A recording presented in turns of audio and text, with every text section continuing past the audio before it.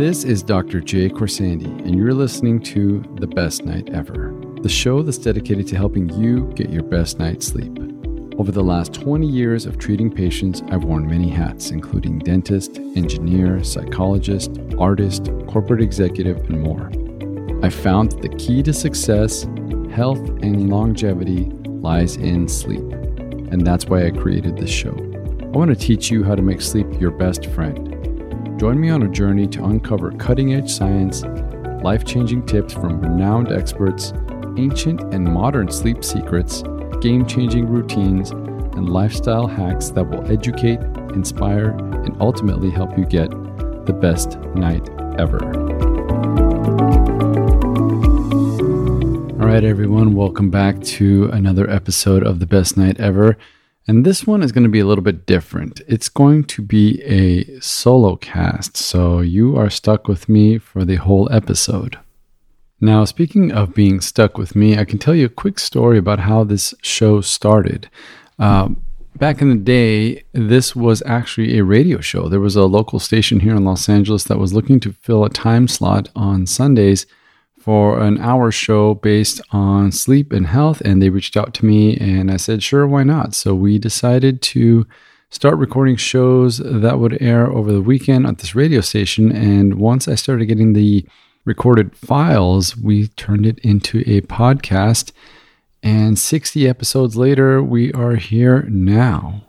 So I'm super excited about this show because we're going to be talking about sleep and myths and things that you may have thought were true, things that are true, and things that have a twist to them. And this show is brought to you by me. Yes, your friend, the Sleep Biohacker. So if you want to support the show, you can go over to sleepbiohacker.com, or on Instagram, I'm at Sleep Biohacker. You can reach me via DM or email. And I'd like to mention that I have a new website called viasleep.com. It's viasleep.com. And that's where I'm focusing more on one-on-one coaching, better sleep through telemedicine therapies, working with you directly. Feel free to check that site out as well. It's called viasleep.com. It's brand new. And if you want to work with me, if you're having troubles with sleep, especially snoring or sleep apnea, we can work together and come up with some solutions. So I'm super excited to share that with you. Other than that, if you do enjoy the show, if you're a longtime listener, thank you. And if you're new, please check it out. Let me know what you think. And if you do like it, please help out with a review or a share with a couple friends. It's super easy to do on your phone. You hit a few clicks and someone else will be able to benefit from this information as much as you have. All right, well, enough talk about that. Let's get started with the show. And I want to start off with a brief recap of sleep throughout the ages. We're going to start out with the Neolithic era, and this is around 10,200 BCE. These are our second oldest and most ancient relatives just after the Paleolithics. And they went to sleep a couple of hours after dusk, and not exactly when the sun went down. Why, you may ask? Well, there weren't any city lights, no Wi-Fi, no cell phones, but there were predators, which meant going to sleep exactly at sunset presented a risk of being attacked, which no one really wants. But the difference between this group and our Paleolithic predecessors during the Stone Age is that this cohort tried to make their bedtime space more habitable. Instead of just using heaps of straw to lay on the ground, they began to move off the ground by making raised beds. Now, several thousand years later, around 8000 BCE, as you can imagine, the rate of technological advancement was still slow. And in their era, and researchers found, people sleeping in more circular rooms, which suggested they slept in a more fetal position. All right, we're going to fast forward to the 1300s to the 1600s. And as we entered the Middle Ages, populations were growing and people were living closer to each other, which made sanitation an issue. Even the wealthy were not immune to the smell and filth as there was no plumbing. Think about that. Well, the good news is as we progress over time, things get better generally.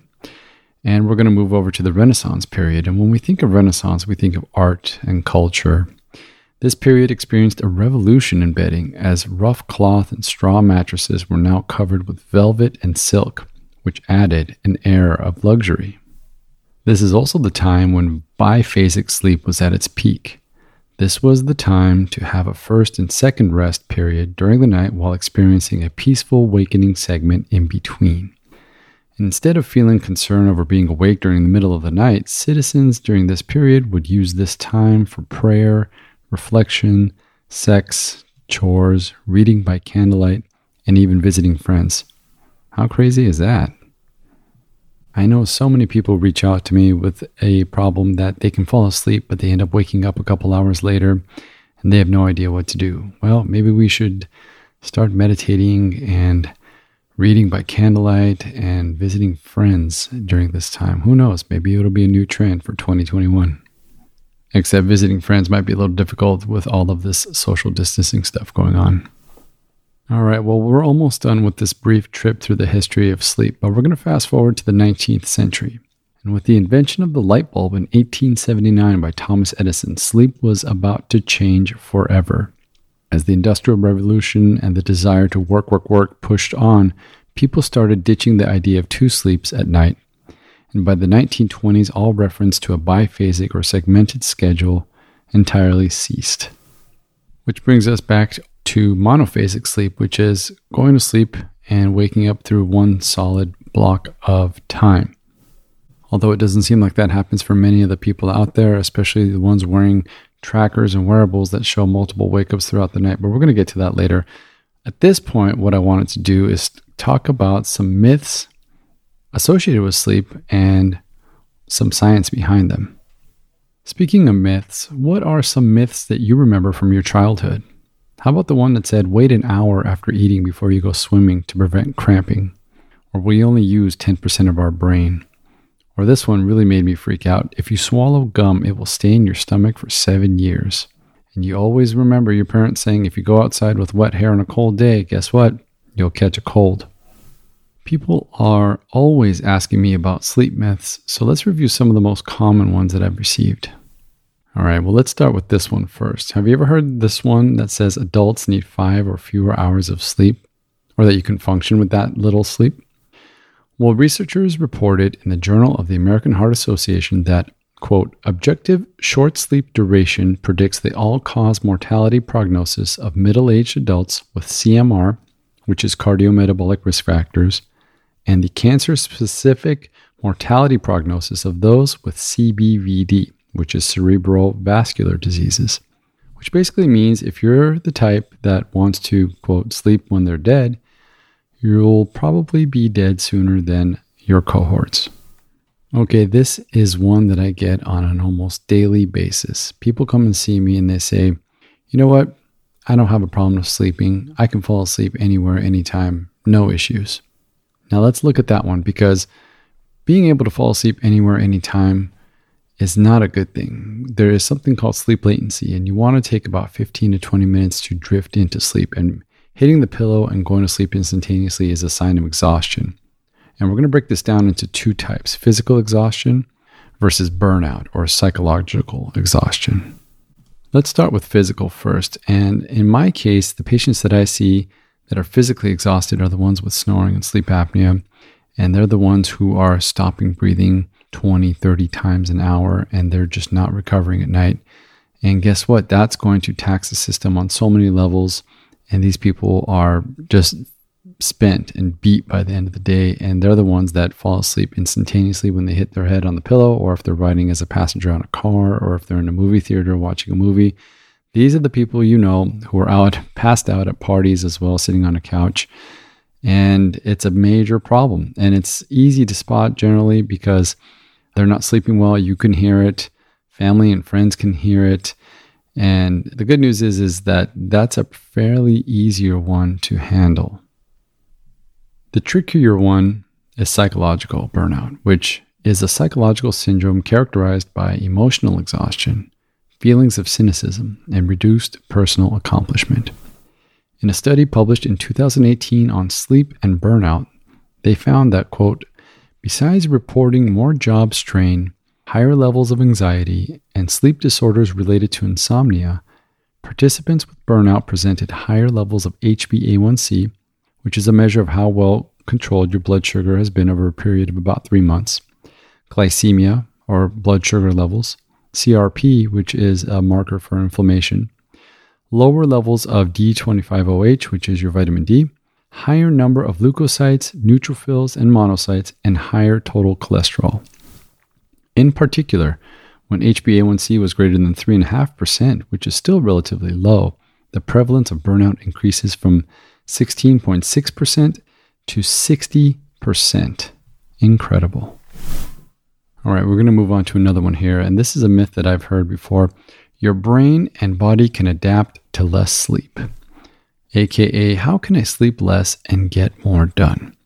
In a famous sleep study experiment, people cut down their sleep to just 6 hours a night, and researchers found that their cognitive performance and reaction times dropped as much as they did in people who went 2 full nights without sleep. They also found that their bodies didn't adapt to the new sleep schedule, even though the short sleepers were mostly unaware of their poor performance.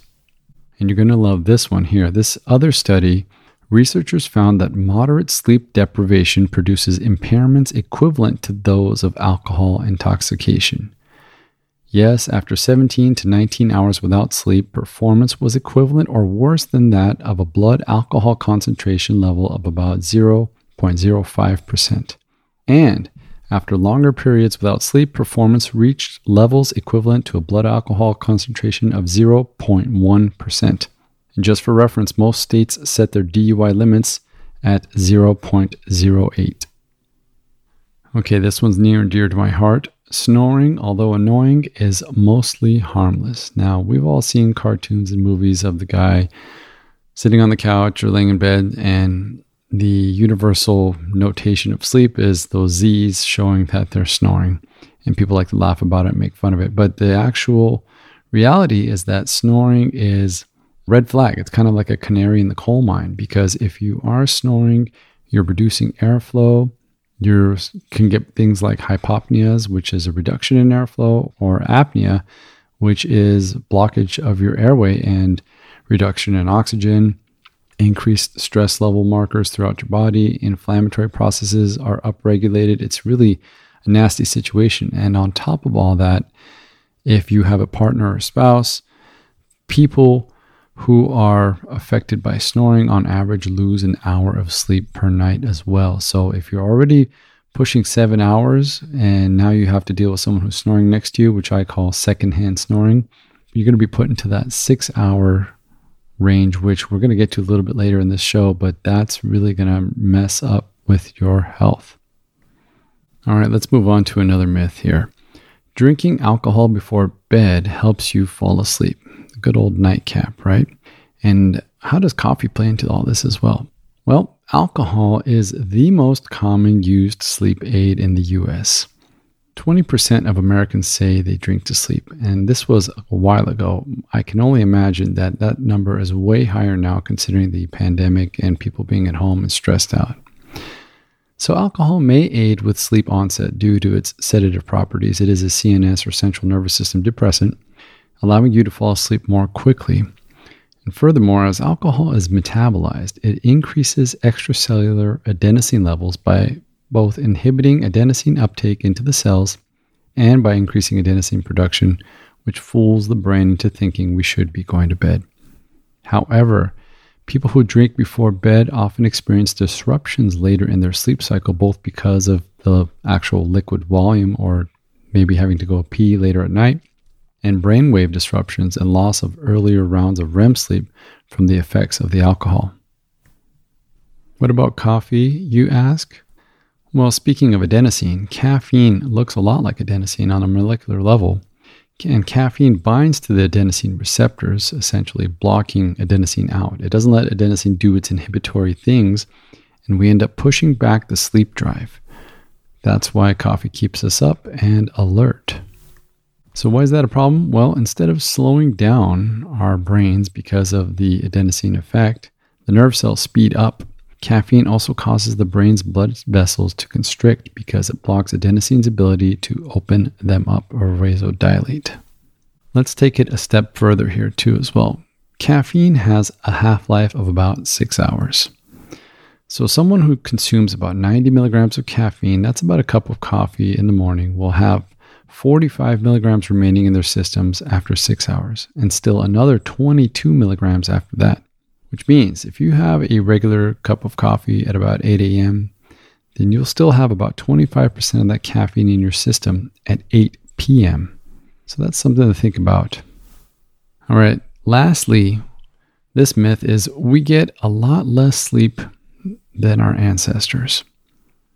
And this is for the people who argue that modern life has reduced our sleep time below the amount that our ancestors got. So according to researchers led by Dr. Jerome Siegel at UCLA, which is my alma mater, yay, they studied the sleeping patterns among traditional peoples whose lifestyles closely resembled those of our evolutionary ancestors, and found that in the industrialized world, sleep habits do not differ much from those of our pre-industrial forebears. They looked at the sleep patterns of the Hadza, the hunter-gatherers who live near the Serengeti National Park in Tanzania, the Tsimani, which are hunter-horticulturalists who live along the Andean foothills of Bolivia, and the San, which are hunter-gatherers in the Kalahari Desert of Namibia.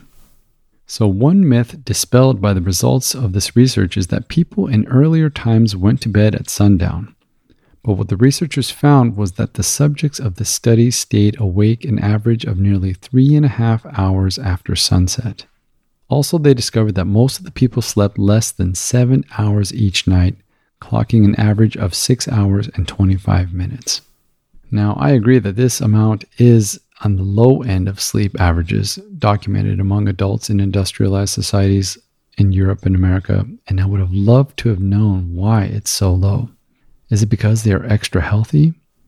And something else that was interesting in the study was the amount of time they slept varied with the seasons, less in summer and more in winter. Which makes sense to me from a circadian perspective because obviously days are longer, nights are shorter in the summer, and days are shorter and nights are longer in the winter. Plus, there's probably some energy ramifications in this whole thing as well. Well, it's that time where we're going to wrap this show up, and I hope you enjoyed this little journey down sleep lane and myths and debunking some things that come across me on a day-to-day basis in terms of how we sleep, why we sleep, what's right, what's not right. So I'd love to hear your thoughts about this show. You can leave comments in the descriptions of the show on the podcast platforms that you're on, reviews.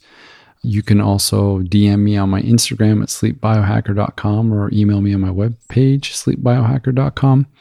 And just like I mentioned at the beginning of the show, if you want to work with me on a one-on-one basis for sleep coaching or sleep treatments or therapies or sleep apnea or snoring, you can check out my new website, Via Sleep. That's viasleep.com. And that's an easy way to learn more about me and my services. And I'd love to work with you and help you get better. As usual, this show was brought to you by me. And like I mentioned before, if you can write a review or share it with a couple of friends, my goal is to continue to get you great content and guests, and your support helps tremendously. And that's it for now, folks. Thanks for listening, and I hope you do have the best night ever. This broadcast is for informational purposes only. Statements and views expressed in this show are not medical advice. The show, including Dr. Jay Corsandi, the co-host, guest, and the producers, disclaim responsibility for any possible adverse effects from the use of any information contained herein. Opinions of the guests are their own. We do not endorse or accept responsibility for statements made by guests, nor do we make any representations or warranties about guest qualifications or credibility. If you think you have a medical problem, please consult a licensed physician.